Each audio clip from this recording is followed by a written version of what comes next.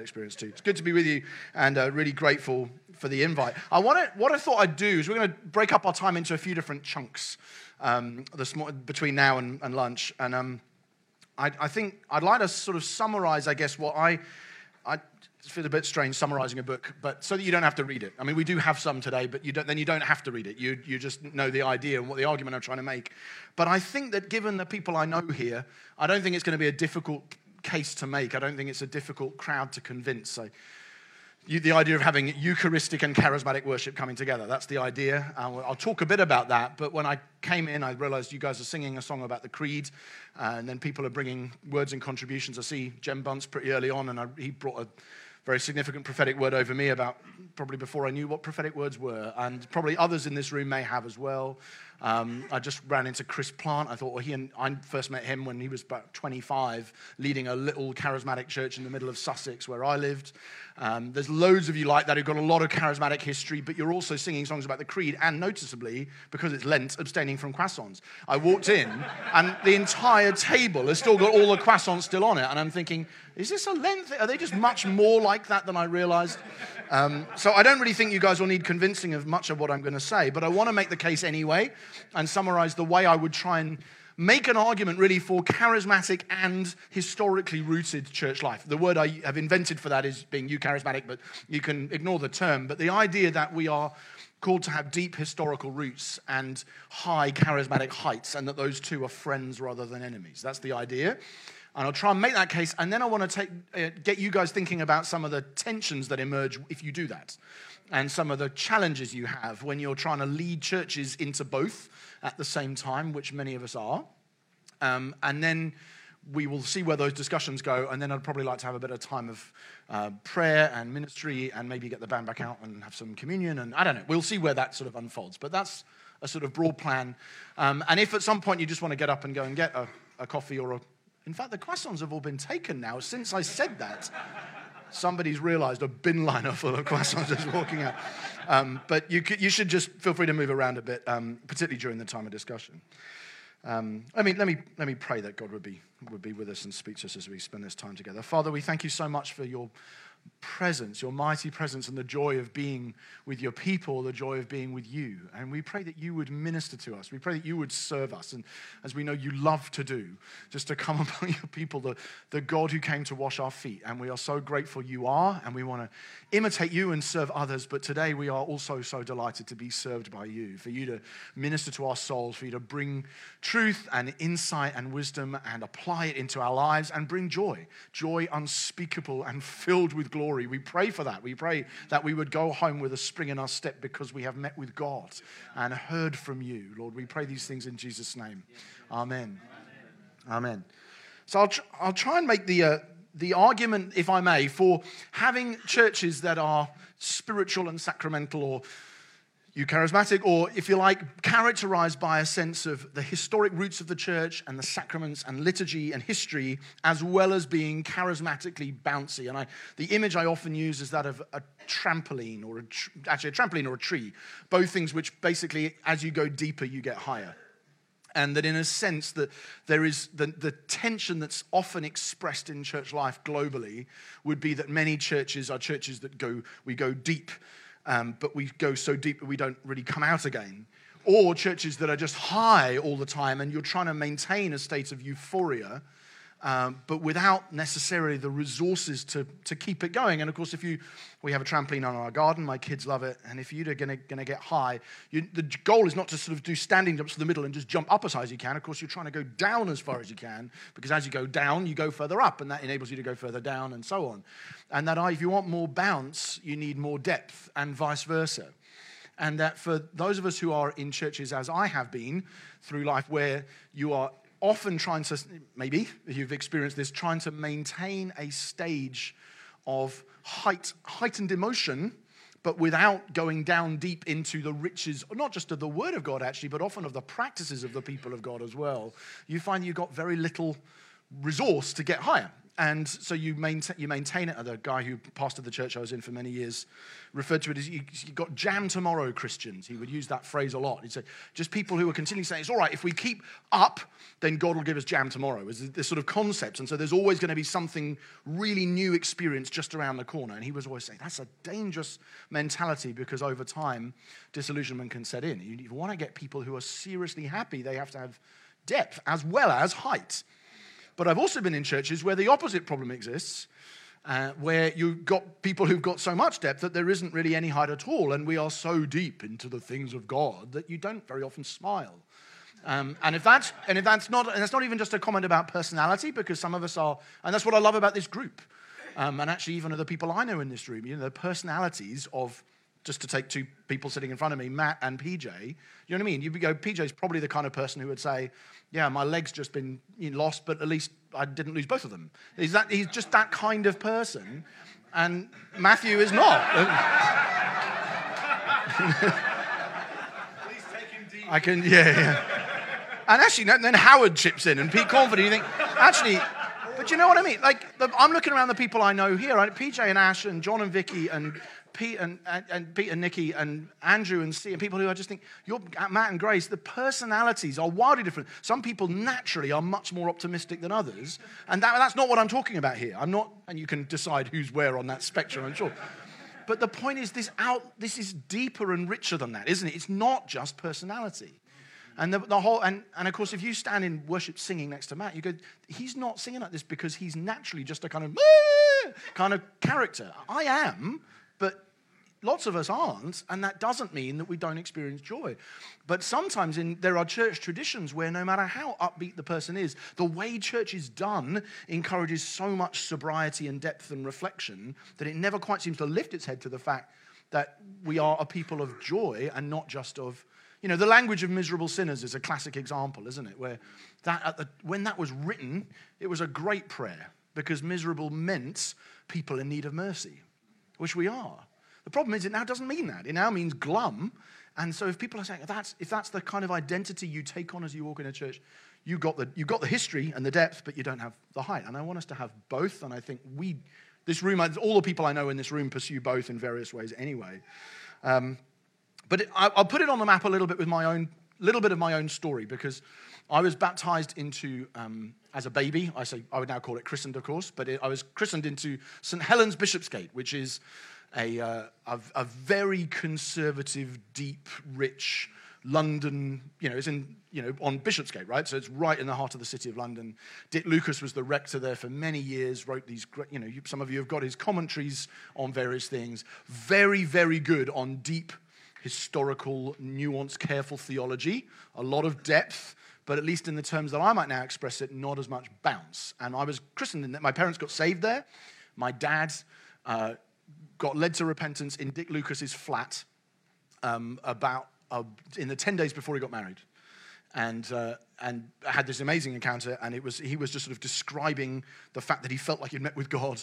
And Dick Lucas said to him, and this is back in the days when you would call, if you were 50, you would call a 25-year-old guy Mr. Wilson. And my dad is just, venting about this wonderful experience he's had with God. And Dick Lucas says to him, which is wonderful, Mr. Wilson, but the question is not what do you feel, the question is what does the Bible say? And my dad gets that grounding of like, wow, even when I've had these kind of eyes, I'm being corrected by the pastor to tell me, you can't trust in the end, you can't trust your feelings, you've got to trust the word of God. And my parents baptized me into that church, and then they moved from that to, this is being filmed, but Crazy Charismatic Commune, which has now morphed into a church and many years later and is very different. But when I went there, it was basically, we moved into a village not far from here called Hancross, and basically Christians, kind of a slightly hippie-ish kind of vibe, bought up almost all the houses in the high street of the village, including my parents. They did it. And I grew up in this sort of, wow, no one's got any money, but we all share our possessions. And people knock at the door and say, I just felt like I needed to bring you this pair of shoes. And they said, oh, that's wonderful. Well, here's a chicken. It was that kind of, seriously, I'm not kidding. We had people living in my house throughout my childhood, and some of them stole from us, and there was a lot of pain and all that kind of stuff. But it was a very intense, charismatic, hothouse sort of environment where people are, living that kind of Christian life. So my parents tacked from the two outer markers, really, and when they left St. Helens, the rector at the time was speaking about the fact that the charismatic movement was the Colossian heresy, which I don't think it is, and I'm not even sure he would still say that it is, but that was the kind of leap they made, and I kind of got brought up with both of those, and then they just got really hurt in this kind of charismatic context because, as I say, there was a lot of people with addictions, and they didn't know necessarily how to handle that, a lot of mental health issues, a lot of people, communal living obviously is more open to abuse of the earnest young couple who want to serve God than perhaps some other models are. It's not safe. That doesn't mean it isn't good. But at the time, I think they could sustain it for 3 years, but then they went, right, okay, Anglicans, let's go. Okay, village church, we'll move. And they settled in a village a couple of miles away called Balcombe and went to St. Mary's Balcombe, which was very worthy and very dull. And I was there for about 5 or 6 years but it's amazing how much you get from just having to hear the same language repeated every week. And I didn't know the benefit of it until many years later. But I could still, I don't think I have heard it since I was 12, but I could still recite large sections of content that I never use now, but that you have drummed into you. And it actually does form you even when you wish it didn't. And so I went into that sort of context. And then my parents were, this is killing our kids. And so when I reached about 11, we went to a church in Haywards Heath, which there may even be some of you who visited. Certainly, that's where I first met some of you. When I was in that kind of, and through my teenage years, I'm at boarding school. So I spend half my Sunday in Eastbourne College receiving it's not only worthy, it's not even worthy and dull, it's just dull because a lot of people there don't believe the gospel at all. And yet, because it's a sort of 18th, 19th century Victorian foundation school, they have to do the Christian worship, but the guy preaching doesn't believe the Bible at all. And you can tell, and he's, takes a text and then just goes and says something totally bizarre, and he's not a Christian at all. And so that was awful, but again, the liturgy's banging in, and I don't know quite what to make of that, but anyway, that's what it's doing. At the same time, I then spend the other half of the Sunday at this church in Haywards Heath during the Toronto Blessing time, which, again, some of you were there, and responsible. And, it is kind of, it's a very binary experience. As a teenager, you're trying to work out how to make sense of this, aren't you? And you sort of go, and that's effectively the kind of, and I don't think I could have conceived, and I know my version of this is probably extreme, but it may be that there are people in this room who would relate to some segments of this and be able to put together, I can imagine that church even if I haven't been there, or I haven't been to that church, but I have been there because there's lots and lots of other churches like them. So I had that, and then went to university and was quite backslidden at university, so I didn't really do that much church, but when I did go to church, I went to a church that was, much more on the charismatic end. And then started, did a year team, started running a gap year program, which I know some of you from, including Will, who was just leading. Ran that for about 10 years. And while I did that, I just sort of gradually edged into pastoral ministry in the church in Eastbourne. And while there, I guess began to realize that we, on that sort of on the spectrum from we're very deep but no bounce to very bouncy but no depth, that we were certainly more at this end, and probably we began to move over time, a number of us as leaders, challenged in all kinds of different ways, actually. I suppose you start reading people who seem to have something you don't, even though you think you've got something they don't, and you start edging towards slightly more historic practice. I think the first time, it was actually Matt, was the first time I ever heard a New Frontiers pastor say that they'd used a creed. I didn't. I mean, this is less than 10 years ago, probably. I don't know when it was you first did that. And it was when you was in Poole. And I remember thinking, it may have happened before, but that was the first time I'd ever heard of it. And I thought, I didn't know, are we allowed to do that? It was strange. And what I realized was that it gradually began to see there is a happy both and here, in which we, not for the sake of trying to look like we're tipping our hat to the old guys, but really we carry on doing things differently. But there are things we can gain and things we can learn from the wisdom of people who've died, as well as the wisdom of people who are alive. And as you do that, often you find that a fusion happens where people actually seem to meet, as just happened when we sang that song a few minutes ago, where people seem to believe the truths that make them joyful more, not less, because they're singing them in language that was written by somebody a very long time ago. And that seems an odd dynamic, but there's something about it. And if you will have experienced it just now, but I first experienced it in a prayer meeting in a church in Chichester, just hearing somebody say, there has been a prayer meeting in this building every day for 900 years.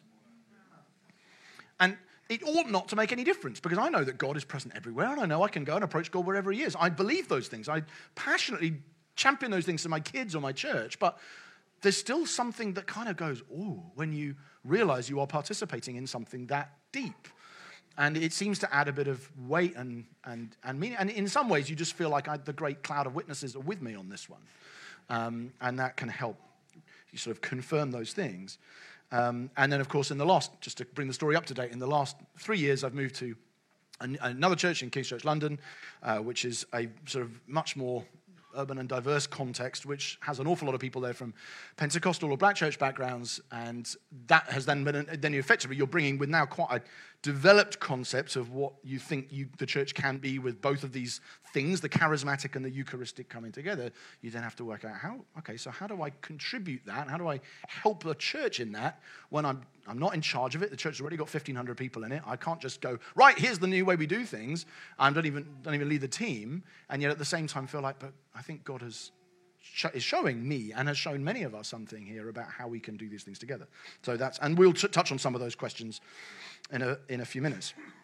The worst talk I ever did came in about 8 years ago. I could check exactly when it was, at King's Eastbourne, where I was describing the vision of our church in the context of all of the things which the church in the past had got wrong that we have now found.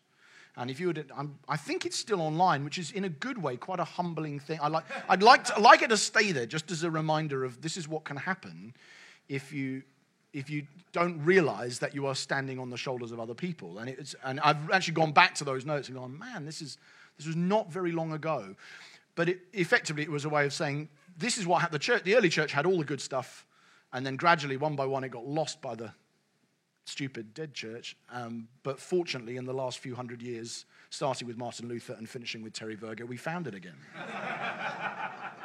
Now, I didn't quite say it like that, but effectively, it's the toilet U-bend vision of church history, where you start with glory, descend into ignominy and darkness, and then upwards towards the light. And I had pretty much preached that. I didn't do it using that image, but that was the gist of it. And you can tragically listen to that message if you don't have anything else to do. But in some ways, that's at a historical level. That's the challenge I've been trying to make ever since. Not ever since realizing, whoa, you know. And actually, what reflected that was simply ignorance, which was not having read any of the people in this period. Because as I did, I then realized you guys, many of you have a much stronger belief in what I would call spiritual charismatic gifts than I had ever heard you did.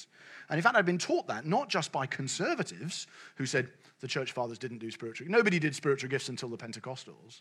And I thought, I'd always told that by charismatics as well. So I believe both my conservative teachers and my charismatic teachers were saying, this is a new thing in the last 100 years. Acts had it. No one really did it from the middle of the 2nd century until 1904, and then suddenly it reappeared, which of course makes the conservatives go, and that's why it's wrong, and makes the charismatics go, and that's why we're great. But both of them agree that it had largely disappeared. And then you start reading these guys, and you think, hang on a second. I read Augustine. I was like, there's a whole massive, massive chapter in the City of God defending why miracles haven't ceased. Just hammering, healing testimony after healing testimony from, like, some of them very, very unpleasant things that I'm not even sure, I'm not sure I want to even say rectal fistula out loud. But Augustine does, and goes into healed of this, healed of gout, healed of this, healed of blindness, whatever it is, all the way through, healed of breast cancer, just hammering away at these stories and saying, there you go, and these are all well known. And I've experienced many of them in person myself. Augustine saying, and I'm thinking, this is not a flake. This is not a new person. This is like the most influential text for the next 1,000 years in Europe, written by this African guy who has experienced massive varieties of spiritual gifts. And then I started reading other fathers and realizing prophecy, speaking in languages, casting out demons. Casting out demons is a big one. That was part of their baptism practice. I got challenged recently by a guy on a training course I run, saying, so why is the baptism liturgy that you use, might not like that word, but the thing you get people to say in your church when they get baptized, why is the baptism liturgy in the 4th century more charismatic than yours? Because what they had to do is stand there. They literally spit in the face of the devil and say, you are no longer my God, and I defy you. And effectively announcing the existence of the devil and rebuking him, and then turning and facing the other direction when they come out the water and putting on completely different clothes. They did the whole thing naked. Like, they took off their old clothes of old life, single sex, just to be clear, but they single sex baptisms, but they did. And they'd take it off and they'd spit in the face of the devil, go into the water, come up, and then face the sunrise and receive new life and put on new clothes and go and take their first Eucharist. And I thought, and I was telling them this, and someone said, well, is there any mention of the devil in the way you do baptisms? And I was like, man, I'd never really thought about that. And again, in a much more Pentecostal-flavored charismatic context, people talk about the devil a lot more than most white people do. And that's been a challenge. Many of our black folks saying to me, it doesn't seem like that's a very big part of your theology. Angels and demons actually, despite my charismatic bona fides, which I thought I had, play a much smaller part of my understanding of the world than they do for many global believers and many dead Christians. So that's my story with a few sort of things to consider there, and it's really a way of introducing the topic. But I do want to have a little look at the Bible. What a dreadful phrase. let's have a little. Anybody have a verse? Do you just want to turn to 1 Corinthians? We're going to look at a number of different places in 1 Corinthians, but this is, if you like, that I've made effectively a personal version and a historical version of the case. But I think it's only fair to make a biblical version of the case as well. To me, the easiest way, if someone says, what is your argument for trying to be, biblical argument, for being charismatic and sacramental at the same time? My response would be the phrase, when you come together, in 1 Corinthians, okay? So the phrase, when you come together, appears 8 times in 1 Corinthians, and in 7 of them, it is talking about church practice. The 8th one is talking about sex between a husband and a wife, which is why it doesn't prove particularly relevant, although I think it's probably a good thing as well. But the other 7 all refer to what happens when the church meets. And you're also going to see a few of them. Okay, so 1 Corinthians chapter 11, and beginning verse 17. But in the following instructions, I don't commend you, because when you come together, it's not for the better, but for the worse. For in the first place, when you come together as a church, I hear there are divisions among you. And he's not very happy about that. Verse 20, when you come together, it's not the Lord's Supper that you eat. You notice that phrase is repeating and repeating as if to say, this is what happens when you gather. You meet in your households, perhaps. We can't be quite certain whether the church in Corinth met separately in households, but they certainly did have a gathered meeting where all the Christians in the city came together.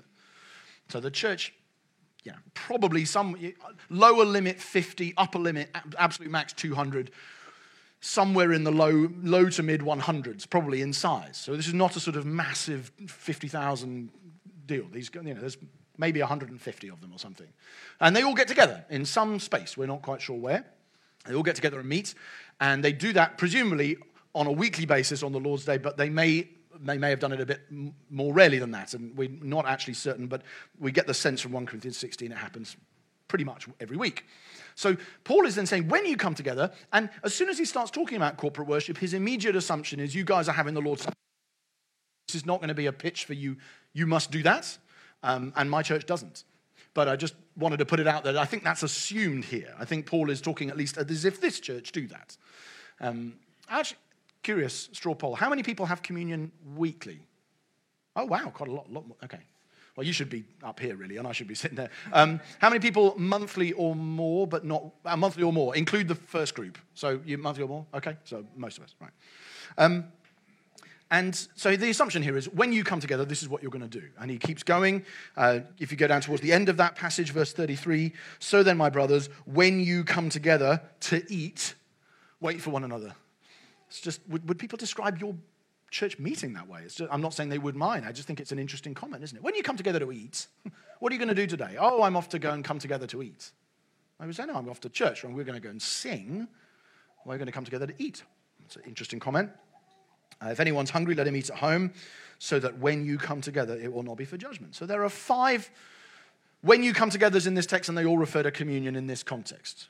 Now, obviously, some of that's just because this is what Paul is correcting. So that's not saying this is 5 times more important than other stuff or anything like that. And nor should we read anything into the fact that he doesn't say when you come together to read the Bible or to preach. Or I'm not trying to go there, but just to say it's interesting, is it not, that when the only times Paul does this to a church in terms of correcting their corporate worship practice.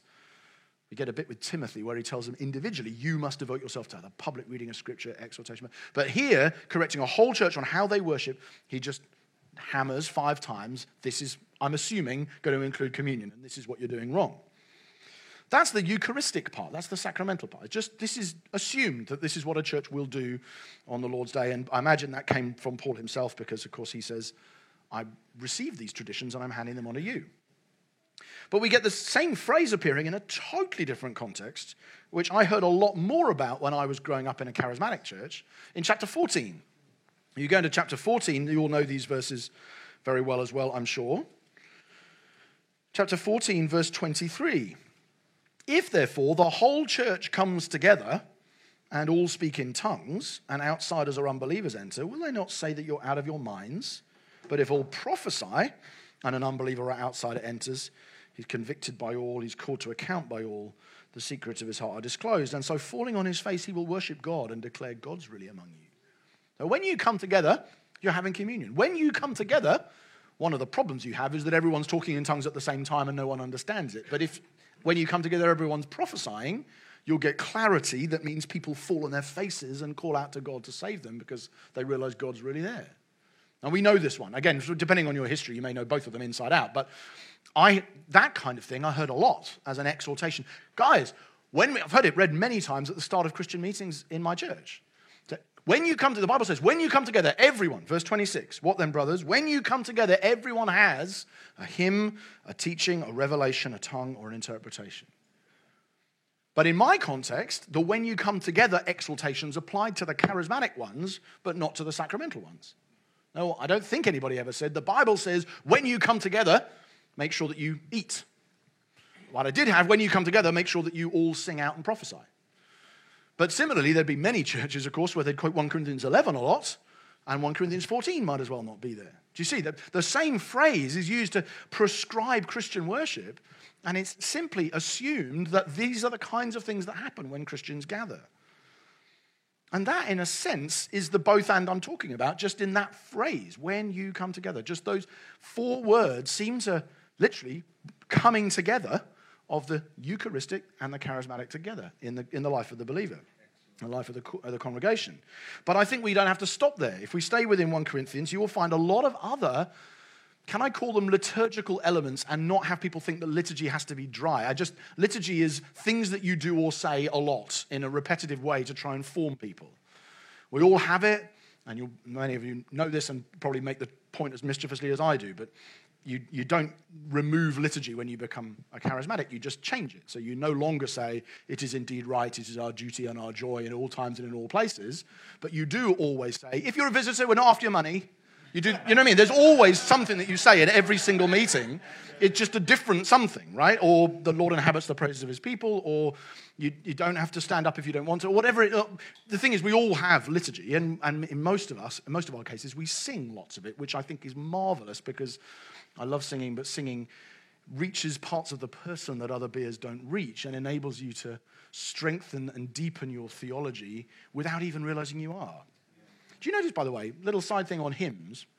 This isn't, and you guys seem, we sung 2 hymn-like things in the 20 minutes I was in the time of singing. But the fascinating thing about the power of hymns is that what hymns do that modern songs don't do in the same way is hymns get you used to the shape of the song, the melody and the rhythm of a song, so that by the time, even if you never heard it before, and I don't think I knew the words, but I'd never sung that hymn to that melody before that I know of. So I'm learning it. Verse 1, verse 2, verse 3. And then when the really rich, beautiful, the most amazing content in the song comes in towards the second half of verse 3 and verse 4, I think it was, I already know the melody and the rhythm, so I'm singing it and learning it for the first time. So you're declaring stuff to the tune, realizing it's true, and you've never heard those words before, but you know how to sing them because the hymn has taught you how to do it.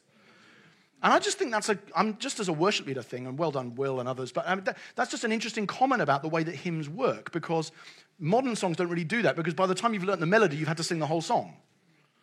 I'm just throwing that out there. Anyway, I think it's really great, because I love that thing of I'm learning a song, I'm learning content as I'm singing it, which I've never heard before, and it often just makes me cry in worship, because I'm a emotional, silly sort of person. But anyway, there are other liturgical elements. Thank you, Rich. There are other charismatic elements in the church, other liturgical elements in the church in Corinth. In fact, there's loads. You could justify almost every liturgical practice the church has used, the good ones, from the letter of 1 Corinthians alone. So just flick forward to chapter 16, right? This has been a central part of the liturgy of many churches, an offering. Interestingly, of course, the church has usually framed this as an offering for the poor. I'm not saying that means you can't take up an offering to pay the salaries of people in your church or pay for the building at all. We do every week. But the church has usually framed this as you take up an offering for the poor. But this is biblical warrant for that liturgical practice as part of a Lord's Day meeting.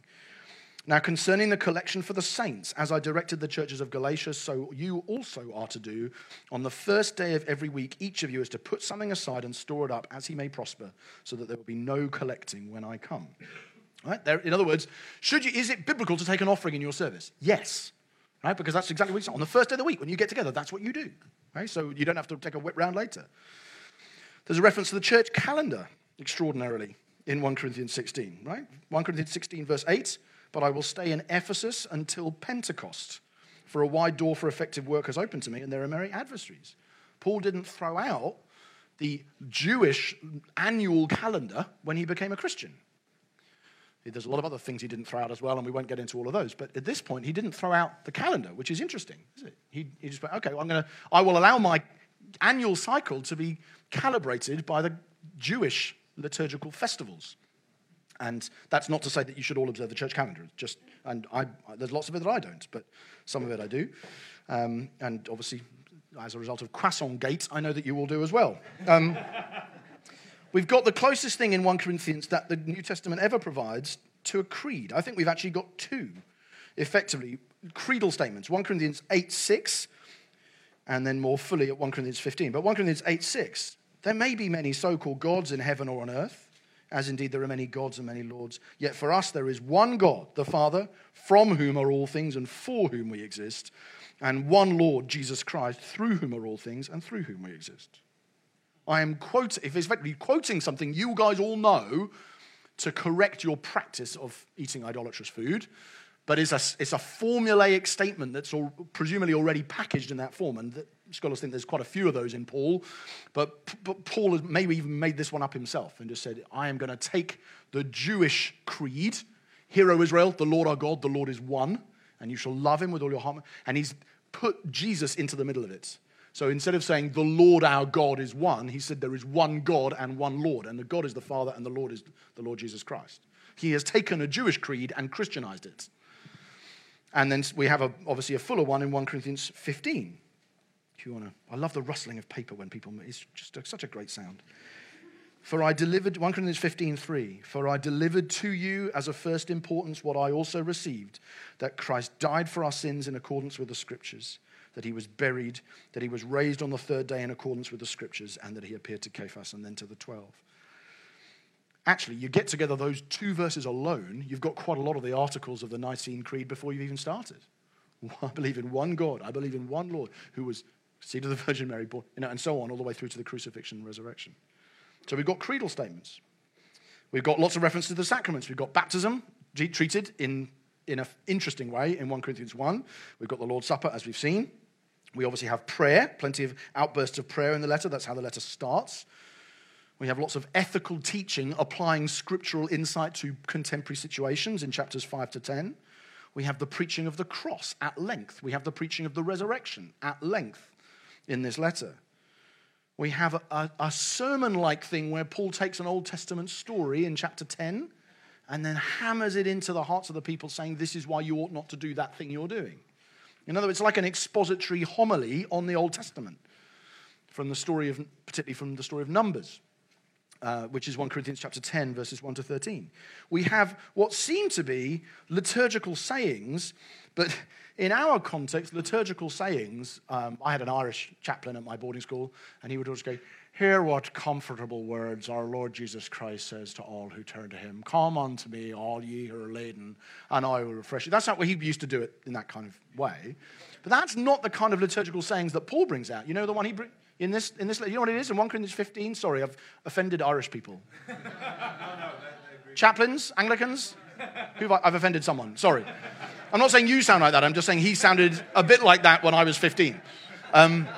He's probably dead now, the poor guy. I've just besmirched his good name. But that's the kind of liturgical saying that you might have in a formal liturgy now. But the liturgical saying that Paul seems to come on, then shall come to pass the saying that is written, death is swallowed up in victory. Oh, death, where is your victory? Oh, grave, where is your sting? I suspect if that was the liturgical saying that snuck its way into those. In fact, I've been in charismatic churches where people do that, and it's just the liturgy is simply, Christ has died, Christ has risen, Christ will come again, hallelujah. A lot of charismatics don't mind liturgy when it says those sorts of things. They don't, the sleepy, dreamy, miserable liturgy they don't like. But you start declaring things like that, and people get animated quickly, and rightly so. That's what Paul... But it's interesting, isn't it? I don't know. Then shall come to pass the saying that's written. He's put two Old Testament texts together in that one and said, this is what we declare.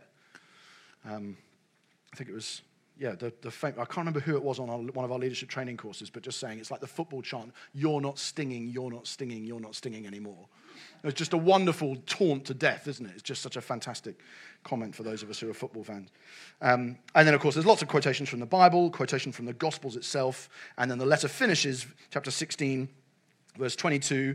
The last two sentences of the letter contain a benediction, an anathema, a maranatha, and the grace, all appearing in 3 verses, right?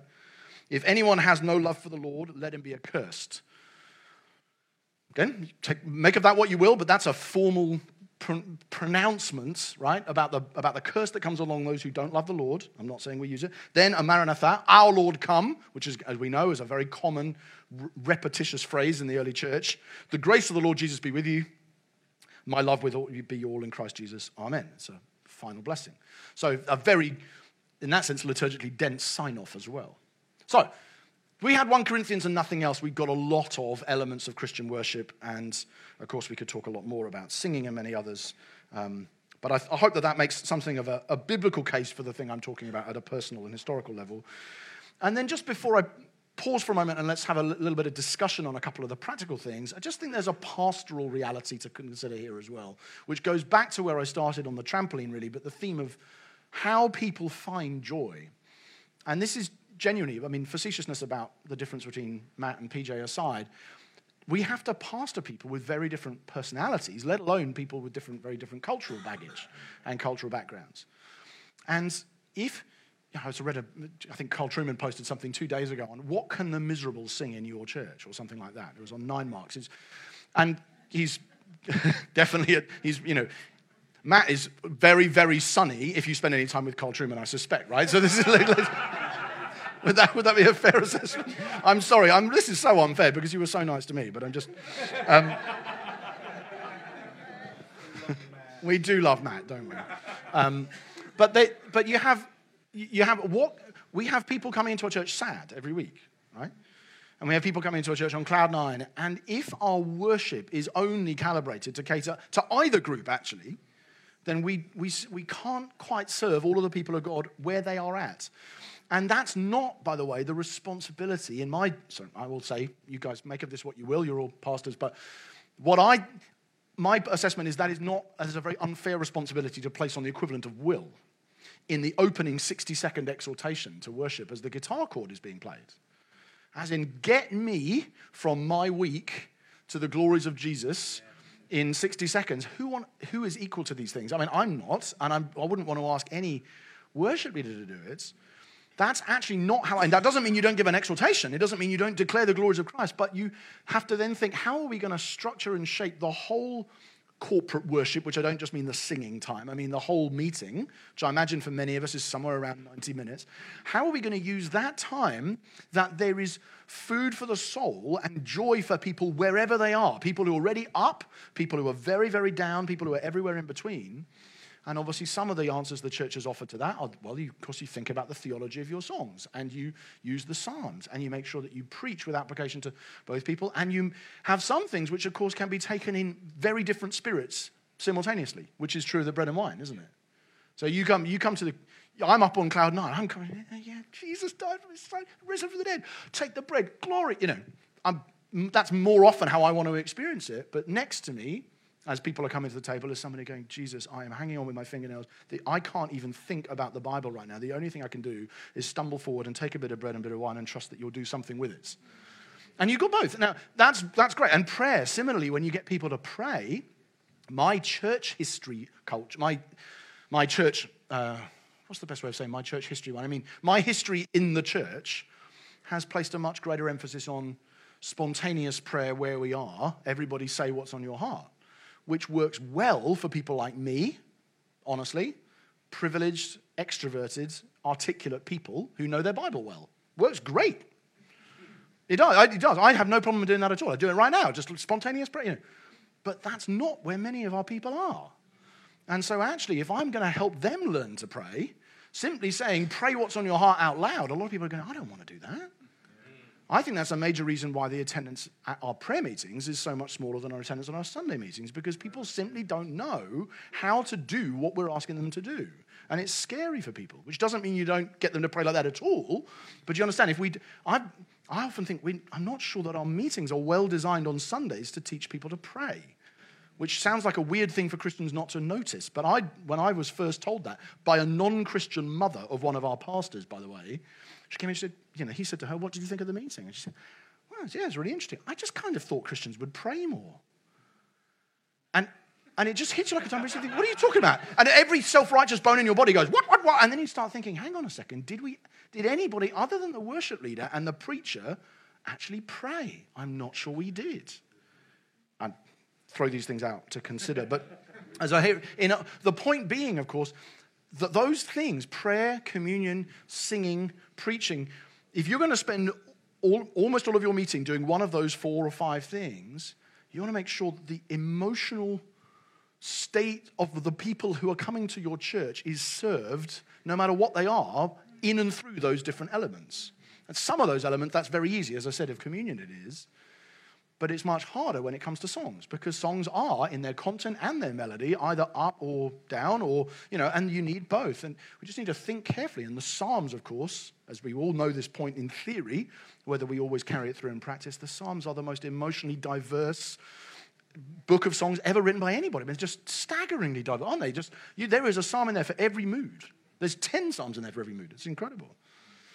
And so I think at a pastoral level, we kind of owe it to our people to figure out how to structure the Sunday. I'm talking primarily here about Sundays, but to structure the Sunday meeting in such a way as to steer the lives of the people of God in a Godward direction, to help them find joy in Jesus Christ, no matter where they are in their circumstances or in their, most people in Christian history, this is just a side point, came into Christian worship in a state of far, far greater physical pain than anybody does in this room, I expect. Now, that might be 1 or 2. But there are, because until you've got anesthetics, you just don't, or paracetamol. So people are coming into the place of worship feeling something very uncomfortable. They've got a chronic toothache that they can't solve, whatever it is. And so the way in which worship's structured has to try and help people find joy even when they are bringing those things. And you don't do that by pandering to people's sadness, but you do it by at least acknowledging it and framing it in the context of the grace of God. I'll finish with a story which is prompted by somebody, I think, from the very church I'm standing in. Is Quincy, did he used to come to this church? Simon Quincy? Was he not at this church? No, maybe he wasn't. He was a church nearby. Okay. But anyway, I was running a leadership training. Does anybody know who I mean? Oxted. I'm going to say Oxted. Somewhere in this sort of Surrey corridor. Another place, I'm not even sure if it exists, actually.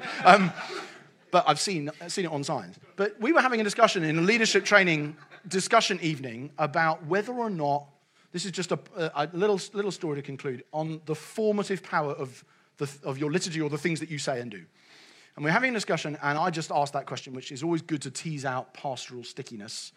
So do you think that would you baptize somebody who is sleeping with their girlfriend and is not yet they said they're not yet ready to stop?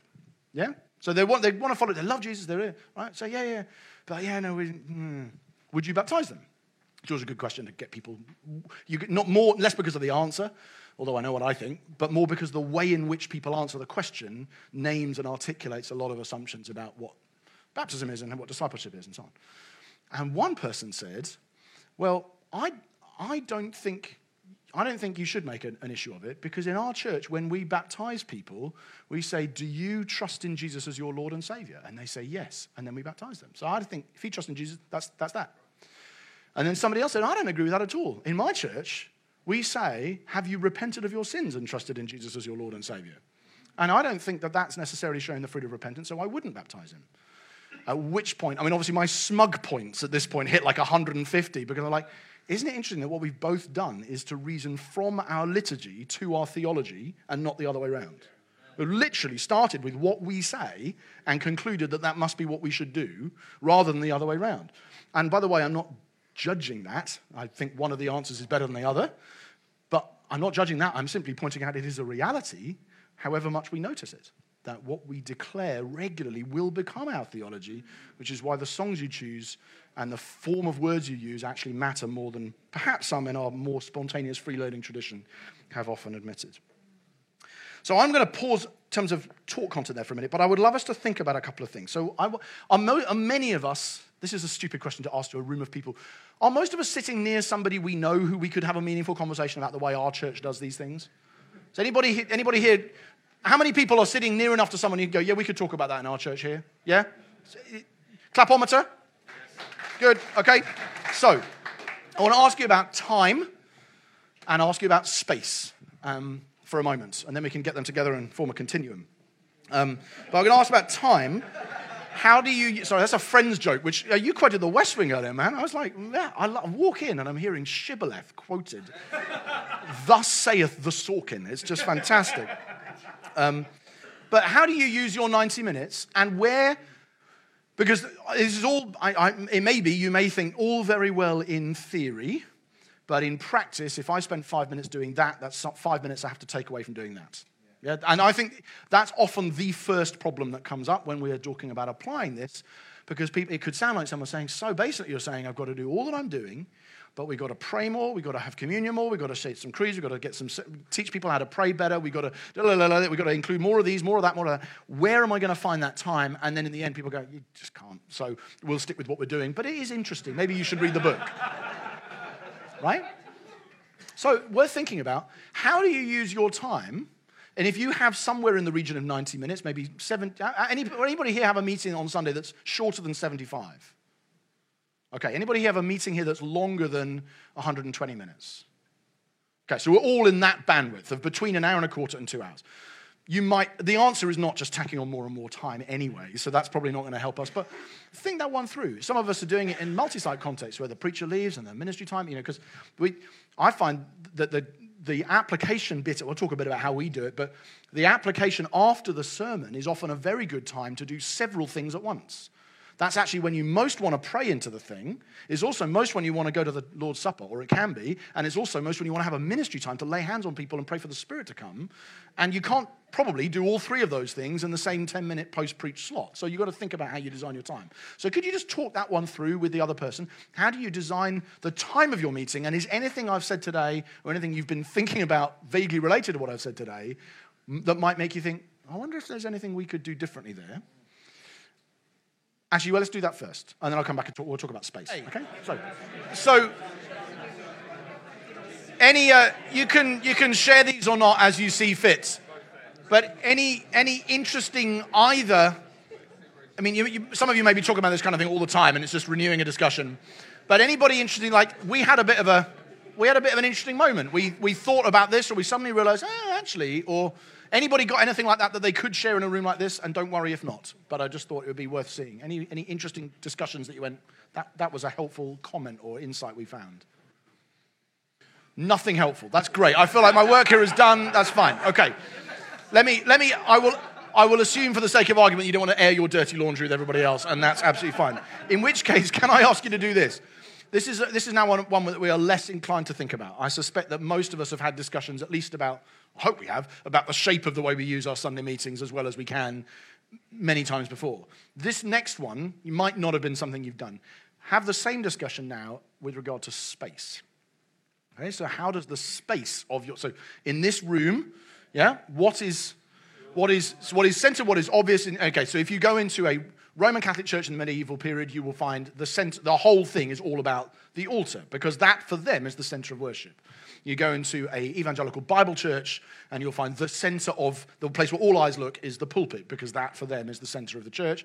And you go into a charismatic church and the center is the band, yeah, or a screen, or maybe both, depending on the size of the room. So just worth thinking through what's the equivalent in your case, and is there a way, and this is much more tricky, and it probably would take a lot more convincing, but I suspect that our space reveals our priorities more than we realize it does. And so if you have collapsible plastic communion tables that appear at the back once a month, but there's no point in building them because we don't very often use them, and when we do, no one really is quite sure why, but we will sort of put them there, and we'll do that, and then put them away again. That's obviously quite different from the emphasis that you might place on the band. And I suspect that the thing that you can't imagine removing spatially is also the thing that you can't imagine removing theologically. That is to say, the reason why this band is all up here is because there is no way that 100 charismatic pastors are ever going to get together without singing. Now, by the way, and we have done singing and preaching, and we're going to spend time in prayer and communion. So by the way, this is tick, tick, tick. This is great. But notice that it would have been odd if there wasn't musical instruments here. We would all have come, have we come to the right building? Like, there's no band? And of course, that is exactly how a Roman Catholic would feel if someone came in and there wasn't do you see what I mean? An altar or whatever. So just have a think. Is there any equivalent of that in your context? That might be something you thought about less. So that will be a shorter discussion, but just a few minutes on the way you use space. And then we will take questions. Okay. That one's a bit more of a curveball, which I'm very aware of. So I'm not particularly expecting anybody to completely overhaul their auditorium. Shh. One thing never changes no matter what kind of church you're in. The shush noise is far better at gathering people back together again than any amount of talking over people. Yeah, the space thing, I actually think PJ made the point, of course, when you come in and you see a coffee area, that speaks about the importance of community as well. It does. So there's a lot of features of the way we use our space. They probably just accidentally reflect our priorities, but it's quite a good litmus test of what do we prioritize and why and that sort of thing. So worth thinking about. What I thought would be good to do is just to have maybe 10 minutes or so of any questions which you think I would have been annoyed if, having heard all of that and then we're going on to the next thing, we hadn't had a chance to mention that or talk about. So any questions that occur to you, and then what I'll probably do is get the band back up, and then we'll do a sort of mixture of prayer, ministry, and communion in a way that is unfolding in my head as we speak. But any questions? Yeah, exactly. Spontaneous communion. We could do, you remember back in the days when everybody was like, you do congas? Do you remember the conga used to happen? Maybe we could do sort of conga on the way to the table. I don't know. I'm not sure I think that might be a bridge too far, even for this room, Pete. So, questions? Upfull. Andrew, you've purposefully steered clear of the midweek gathering for this context, but is there a brief way that you can say there's a dovetailing between a Sunday meeting and how the Eucharismatic... Yeah, my brief view on that is that what you do midweek, whether you like it or not, will reflect what happens on Sundays, just because the way that the Sunday worship functions in every church I've ever seen prescribes what's normative for the church when they get together. That's what people think Christians do when they meet. And so, and I've been in a lot of contexts where they say, we don't do breaking bread on Sunday, we do that in homes. Or actually, this is what happens with prayer, of course. We don't even do prayer on Sundays. We do that in homes, or we do that in a prayer meeting or whatever. But in the end, the way that a meeting that's unsupervised by pastors will run will look very similar to the way that meetings that are supervised by pastors will run. So you will probably reflect the big meeting and the small meeting. And so that's not to say and this is just, that's not in the Bible, right? That's just my observation of what I've seen.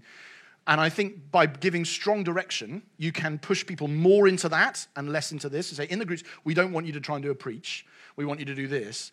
But in the end, what usually happens in most life groups, no matter how you try and structure them in 4 different ways, but most of them gravitate back to the 2 that we do on Sunday very visibly, namely the worship and the word. And that's generally how most life groups, in my experience, have gone. So I think in some ways the midweek gatherings can supplement and add, and certainly break it down smaller. And the bigger the church, the more important that becomes, I think. Although I read a very interesting Twitter thread that got in my head this week by a number of guys I know, all of whom I think are really smart people, saying small groups were invented in the 1970s and we don't really need them and we shouldn't think we do. And I was like, and it just bamboozled me, so I'm going to bamboozle you and allow you to think about it. But it was just enough to make me think, I have never really gone there in my head. And I'm not proposing to now, but it was just, I think bigger churches do need them. But it was quite interesting. I think if you're pastoring a church of 70, I thought, anyway, that's another little, I just like these grenades. I don't very often, just the Stuart Otto's face right now is worth that remark. It's like, so I think the midweek gatherings, as we do them, and we do, and I will reflect Sunday, or with direction you can steer them away from imitating it, and we should. But I think in the end, the elements that there will probably, over time, the inertia will tend back to some kind of copy of what happens on Sundays, which is the same, by the way, the relationship that conferences have to local churches. Isn't it? You set a standard for how long people should speak and what sorts of songs they should sing, and people naturally go, oh, that's what the big guys do, that's what we'll do. I think that's just a common dynamic in the herd, and I think it's a good thing. You can use it well if you've got a good liturgy, and if you haven't, then it'll replicate problems. Yeah. We were talking earlier about introverts and extroverts and how God really read introverts quite well. Spontaneously, let's pray out. And then that reflects that some people feel really uncomfortable with that, and that reflects in our prayer meetings. Yeah. They're less well attended. So tell us, how have you been trying to change that? And how have you been trying to get people who are less comfortable in doing that? Yeah. To get comfortable praying out loud to then, hopefully get more comfortable. Yeah, so it's a really good question. So one, I don't think I'm a great example of this. And I think I have an excuse, which is that I don't live in the town where the church I am a teaching pastor at meets. I live 70 miles away, which is strange, and there's a backstory, but you don't need to know that. And so at the moment, the prayer meeting context is much less shaped. I'm not involved at all in shaping the prayer meeting culture for geographic reasons, basically. And I will go to a number of the prayer meetings, but I'm not part of that. I'm not regularly there enough. We are talking and we are reviewing all of this in the context of a Leaders Week away we have in May, because I think basically the guys on our team have read the book and started talking about it and going, right, let's talk about this. How are we going to respond to some of these challenges? So we are going to do that. That's the second thing. So I've got a sort of an excuse. I think we're going to do this. But what I can say is, in Eastbourne, when I was an elder there for 10 years, I think one of the ways that in some ways, even in the leadership of a prayer meeting, you can spread the, not just, we spread the context of prayer, as in everybody together, now in groups of 3, now, on your own, now quiet, now. We do that with form, but I think we also need to do it not just with context of prayer, but content of prayer and the way in what we're actually telling people to do, as in pray stuff in a circle, pray stuff that's on your heart out loud, pray stuff that has been written already, pray stuff that I'm going to lead you in, you're going to repeat after me, pray stuff that I will pray for you, and at the end, that's how they would do it in the intercession section in an Anglican church. All the church do is just go, Lord, in your mercy, and they'll go, hear our prayer. Now, I don't want to do that. I don't want to do it like that, because I think that gets gloomy. But you see, what they're trying to do is they're acknowledging people don't know how to pray, and they're trying to teach them. I think the area of those 5, the area where we've got least experience is in people actually praying a prayer that has been written by someone else. And I think you don't even need to, if you're starting, change management issue here, if you're starting, you just start with biblical prayers. You don't need to go to, let's use Cranmer. I think Cranmer's the best liturgist in any language, but I also think you're better to start with the Psalms, or better to start with, a lot of churches just don't even use the Lord's Prayer, which sounds bizarre, but it's true. Just praying it together. And then you use the prayers of Paul. D.A. Carson's got a fantastic book called A Call to Spiritual Reformation, where he just expounds Paul's prayers and what are Paul's priorities. But they're so rich and deep. And actually, you start some of them, and everyone already knows them. And you say, now to him who is able to do immeasurable. And everybody starts going, or not everybody, but enough people go, they know the rest of the prayer. So I think in a prayer meeting context, that's probably the one, that the using set prayers to teach people how to pray is probably the one where we are typically weakest. But I think group prayer, we're often good. Spontaneous prayer, calling out, it will work. You just can't do it indefinitely. You can't do it for too long without weirding people out. And it wouldn't also be where I start. Because if I'm new to a charismatic prayer meeting, I've never been in before, and it's like what you do with a visitor, isn't it? You go, we don't start with the deepest end bit of the meeting, but sometimes that is what we do. Opening song, and then, right, now let's all pray out together, because we're feeling up. But it may be that that's a harder place for some of the people coming to get to, and you need to build towards it and even explain the biblical rationale. Acts 4, they raised their voices together and said, or whatever. So it's some of the same things we do with other areas of church life we were trying to change, I suspect. But I'm not saying all of those things happen now in the church I'm in now, but I think it will. I do think it will evolve. And one more, yeah. So in recent years, I think in the desire to be visitor friendly, just balancing the charismatic and being visitor friendly can be quite tricky. Have you got any advice on how that works well? So I hope so, but I don't know, because the proof of the pudding is you come to our church and you go, that's just terrible. I really like deep end, shallow end, which is language that probably some of you have heard. Dave Smith introduced me to it, that you have in a swimming pool, you need to have an area where the kids can paddle, and you need to have an area where the experienced swimmers can do lengths. And actually what happens in church life is you have to decide how deep or shallow is the charismatic level of this meeting. And that actually, if you do have a midweek prayer meeting, which obviously most of us still do, we certainly do, and that's actually a great deep end context, because people, even if they're new to that kind of meeting, they're not new to Christianity. They wouldn't come if they were. But then Sunday mornings are shallower, and actually some Sunday mornings are shallower than others. So Easter Sunday is very shallow, charismatically speaking. I hope not. We're going to talk about the resurrection. It's not shallow. But do you know what I mean? But from a charismatic point of view, we're not expecting things to happen in that setting that are particularly unexpected. And we deliberately structure the meeting that way because we know that in our case, like literally thousands of people come on Easter Sunday, and you're not going to let a free for all in that sort of setting. But then there will be some Sundays where we go, we're actually preaching into this, and we're going to create some comforts by having spoken into it and addressed some things with clarity. And then you have groups which might be a bit more intermediate, and then you have probably even funny things like worship team gatherings and things like settings like that where people or in their teams, their groups, they're praying for the kids' work. That might be deeper, and then you have a prayer meeting, which is more like a deep end. And that to me helps. Because of the size of our meetings, we actually have some sites where people can speak from the seats, which generally means more people contribute, but the quality of the contribution is more variable, honestly. And then we have some sites where they need to go through the front because the meeting is larger and because there's a lot more new people, and we just don't know as many people personally. That's often the challenge. Am I going to give the mic to you? Well, I don't know. I mean, do you know this person? You can't have that conversation in the moment, can you? Are they going to say anything weird? And so I think we've actually done it where some of our sites have a different practice relative to others. But I know that's a multi-site specific comment. But if you're in a site of 100 at King's, the charismatic dynamic, there will be a lower barrier to entry. And I actually think in our setting, that's okay, because people are less weirded out because they actually can see everybody else. They just turn over, they're speaking. Whereas in a big meeting where you just literally can't tell where the voice is coming from, and it's just this booming thing, people often feel more unsettled by strangeness, and it's also better to filter things. So that's how we do that.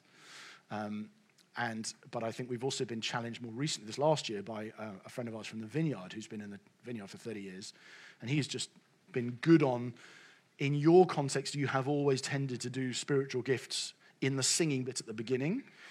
That's not wrong. And in the Vineyard context, we've always tended to do the ministry and spiritual gifts, prophetic stuff at the end after the message and the ministry time. And neither is right or wrong, but it's just you can do some things with doing it here that you can't do with doing it here, and vice versa. And that to me has just been interesting. If you're trying to go deeper, doing that in response to the preaching of the word where people have set up some things and some parameters around it can actually be easier for people to find a way in than if you do it after the second song. A few thoughts, but yeah, we could talk much more about that.